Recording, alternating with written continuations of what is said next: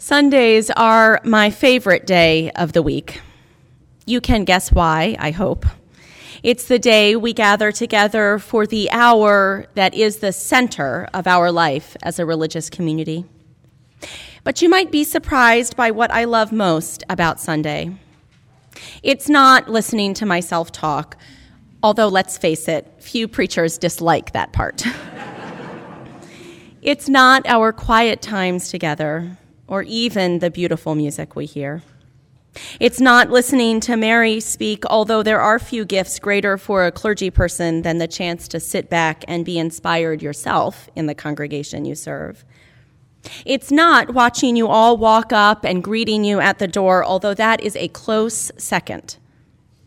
My favorite part happens during coffee hour, as our children come up from their classes and find their parents or their friends and the cookies. As they show off the projects they made that morning or tug on shirt sleeves to ask for a visit to the playground before going home. Even as they clamor and run around, not yet entirely aware of how their bodies move in space. I love watching our children during that time because they act like they own the place. The strut, the cookie reach, the march into the main hall. Sometimes I wish they, and perhaps especially my own child, moved a little more carefully through the crowd. But mostly, I want them to feel like they own this place, like this is their home. Reflecting on this brings up an interesting question for me. Who does own this place? Who owns the Washington Ethical Society? Is it the leaders, the board, the membership? I don't really mean whose name is on the Articles of Incorporation or who gets to sign on the dotted line when we take on a mortgage. I mean, to whom are we responsible? Who owns the spirit, the future of this community? The answer, I think, is not any of the individuals I listed, not even our children. It's actually not individuals at all. We are owned by our mission, by our purpose in the world. Dan Hotchkiss, the author of Governance and Ministry, puts it this way, quote, "The congregation's job is to find the mission it belongs to, the real owner for whose benefit the leaders hold and deploy resources," end quote. We are owned by the possibility of the work we have yet to do, the people we have yet to welcome, as well as by the work we have already done and the people who have helped to shape our history. We are accountable not to making you happy or you happy, but to fulfilling our mission to the best of our ability. Put very broadly, the mission of every congregation is, to quote management consultant Peter Drucker about the goal of nonprofit organizations in general, a changed human being. He calls that the product of nonprofit or social sector organizations. I might add a changed world, although perhaps that follows naturally from all of the changed human beings running around. The point, I think, is that we are about the business of transformation, about changing how we are in the world, evolving our relationships and our thinking and our actions, and changing the world right along with us. Now, of course, every congregation does that within a specific context, with its particular values and its particular history, and with its particular moment. So, not to put too fine a point on it, our hope to change ourselves and the world, that hope, or at least the way we say it, changes too. Which brings us to today and the task that lies before this congregation in this moment. After this morning's platform, we'll gather together to look at our statement of purpose, our mission. We'll consider how it says just what we want, and how it's missing something, and how it's perfect, and how it's not. Looking at the statement of purpose, even revising it or changing the wording completely, that doesn't mean that we're changing our values. I like the way Lovett Weems, director of the Lewis Center for Church Leadership, puts it in his book, appropriately named church leadership. He says, the only way to preserve values over time is to be involved continually in renewal and change, thus finding ever fresh expression for those values. This afternoon, all of your voices will come together to begin a process of renewal and change, a process to preserve values. Mary and I are honored to share with you some of our values and our dreams for renewal and change this morning.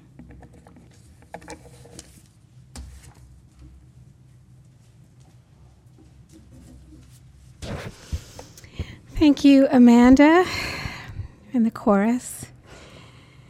I've been looking forward to this day, and it is indeed an honor to share with you some of my values and dreams this morning. Part of my vision that I'm going to share with you grows out of my work with our newly formed growth team.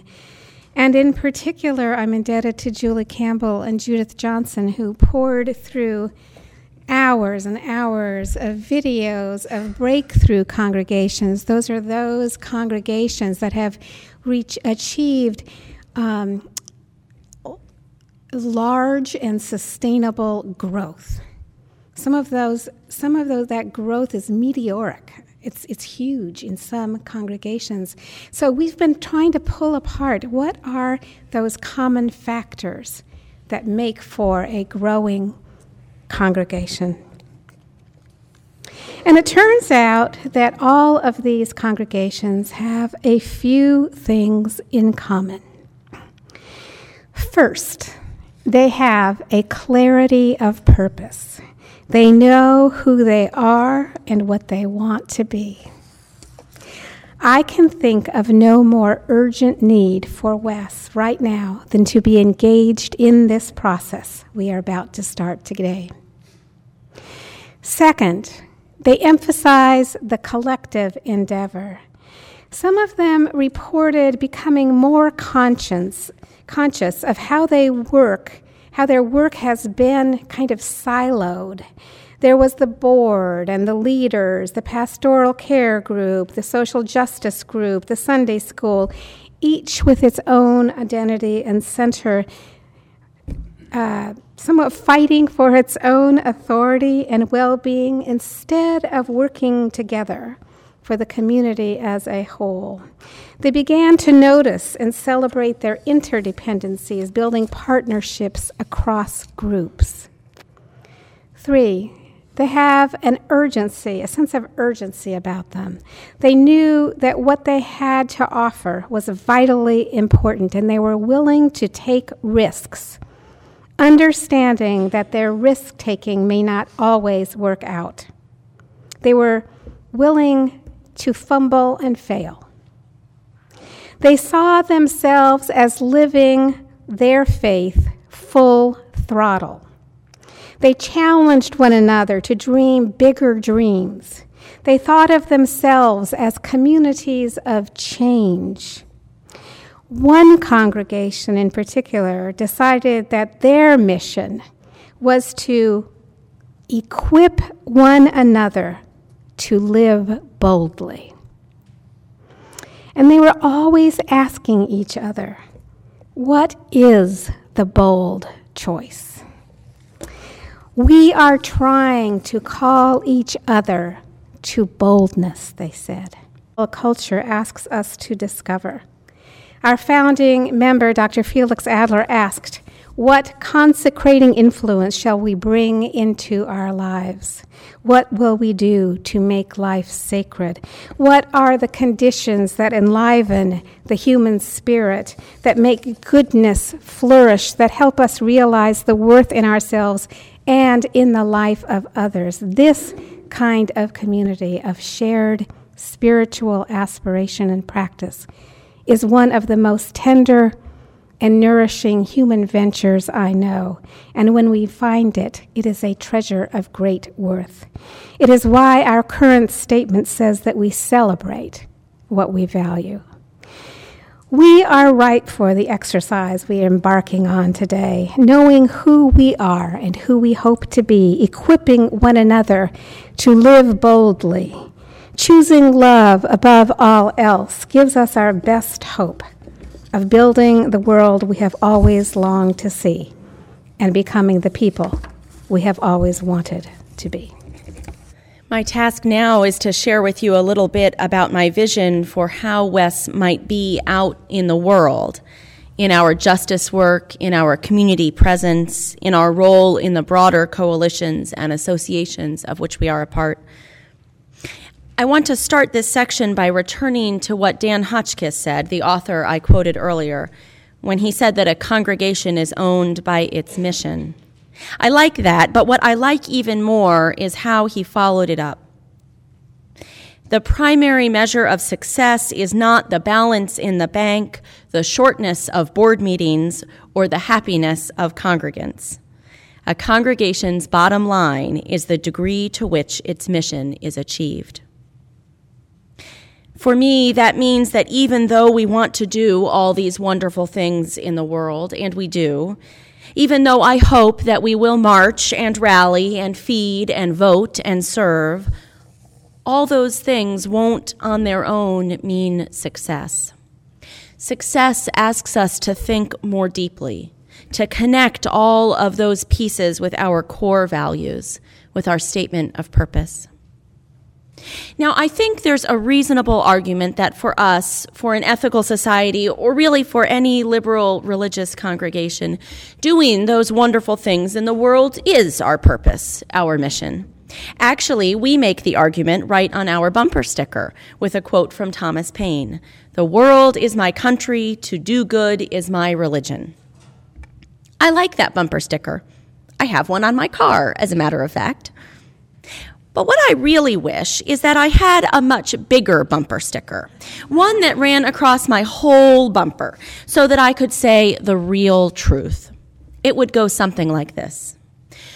The world is my country, to do good is my religion, but actually that's because my religion is about inherent worth and loving people and seeing us as radically connected to each other and noticing the beauty in every moment and creating that beauty for each other and constantly working toward the right and knowing that it's just one big human family out there and one big and somehow small world. And if you believe all of those things, then it turns out that you like to do good. That might not fit. Thanks. It might not fit on my car's bumper, though. But I already have a Subaru Outback, It could fit in a statement of purpose, though, or something similar could fit there.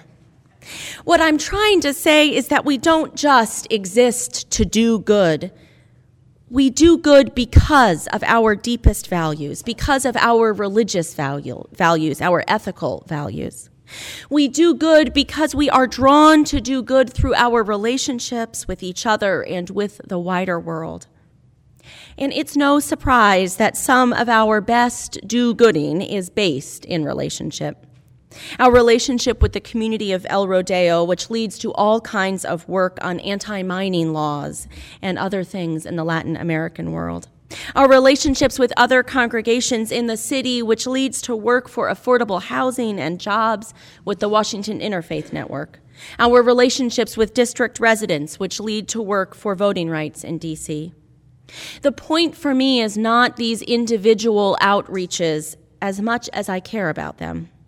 The point is the idea behind them, the importance of relationship, and even deeper, the belief in the worth of every person, the idea that every person matters, and the pull toward relationship that belief creates. There's a blog post that's been making the rounds in the Unitarian Universalist world about the dangers of being a religion that lets people believe whatever they want. It asks the movement to consider the importance of grounding social justice work in belief, and really in shared belief, not in creed, which is a belief all must ascribe to, but in shared searching for truth. The author, Peter Bulada, writes, quote, A group of like-minded individuals doing community service together with no theology, no discerned sense of vocation is not a faith community, it's the Rotary Club. A group of people dedicated to liberal ideals with no, perhaps I should say, shared theology, shared sense of vocation is not a church, it's a political club. End quote.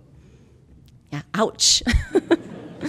Now, we may not all use the word theology to describe what we do here. We can talk about that another time. I have thoughts on it, as you might guess. But I think Reverend Bulada's words can speak to us too.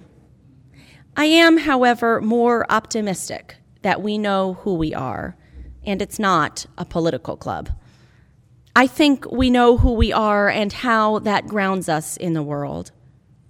And while we should keep that tagline on the bumper sticker, if only apparently to reduce sales of enormous SUVs or Hummers, I love that we can speak to the larger grounding, the bigger meaning in our statement of purpose.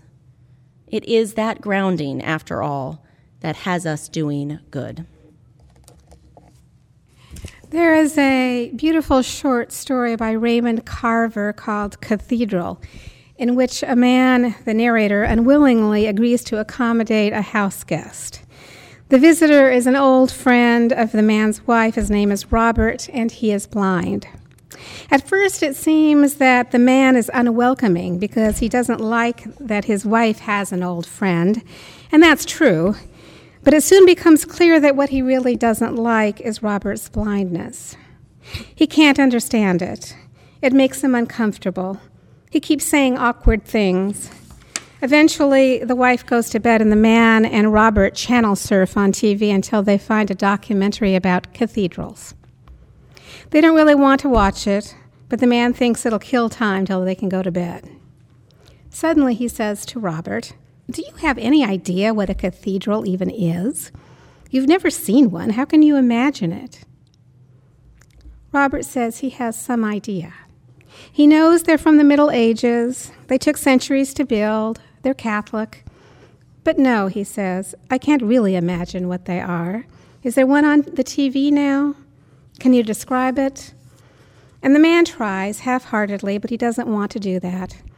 He doesn't know anything about architecture, and he doesn't want to get into this with this guy. But Robert says, "Do you have any paper and pen here? Would you draw it for me?" The man is so flabbergasted by this, so taken aback, that he gets some paper and pen. He spreads it out, and Robert puts his hand, which is large, over his own hand. "Let's do it," says Robert. And they start out very haltingly, making a square, a box like a house, and then put a roof on it. They add a steeple, and then suddenly they're making spires, flying buttresses and gargoyles. Their hands are flying all over the paper, adding turrets and great rose windows, ironwork, tiny statues of the saints, little trees down below dwarfed by the height of the walls, and ominous medieval clouds. They shade in all the stonework, make great wooden doors.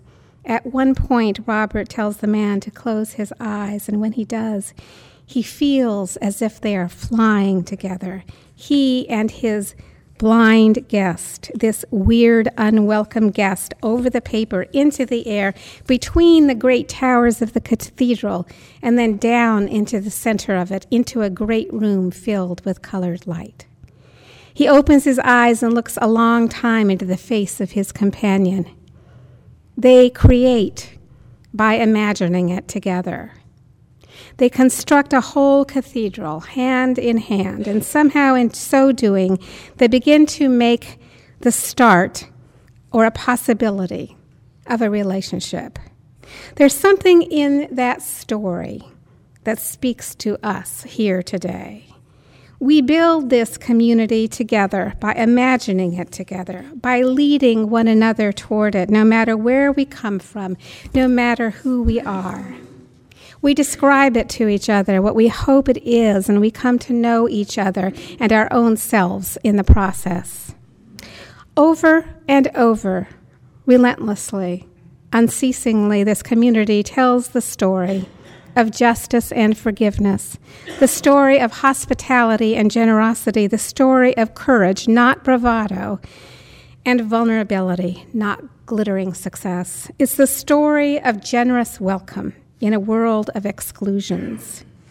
In telling these stories, we are reminded that we live in two worlds at once, the world as it is and the one we are constantly reinventing, reimagining, reclaiming, rehabilitating, reviving with our commitment, our hope, our love, and our joy. We exist not to push a rosy, happy, feel-good story, but to proclaim possibility, to call us to our better selves, to coax us toward the vision, the values we mean to uphold, even when we're falling short, to charge us with the goal of being noble, not small. It will be exciting to see what we evolve, what we create in this process. Today we begin, and from what we produce today, a small group will take a shot at revising what we come up with. In 3 weeks at special neighborhood gatherings, we will take another look, all of us. Ultimately, we'll go to the membership at the June 3rd membership meeting for a vote. When Felix Adler founded Ethical Culture, he offered an invitation to revision the religious enterprise and to challenge the prevailing assumptions about religious community. We are called at this moment in time to renew that undertaking. So let us enjoy this day in this process, for it is a gift to us all.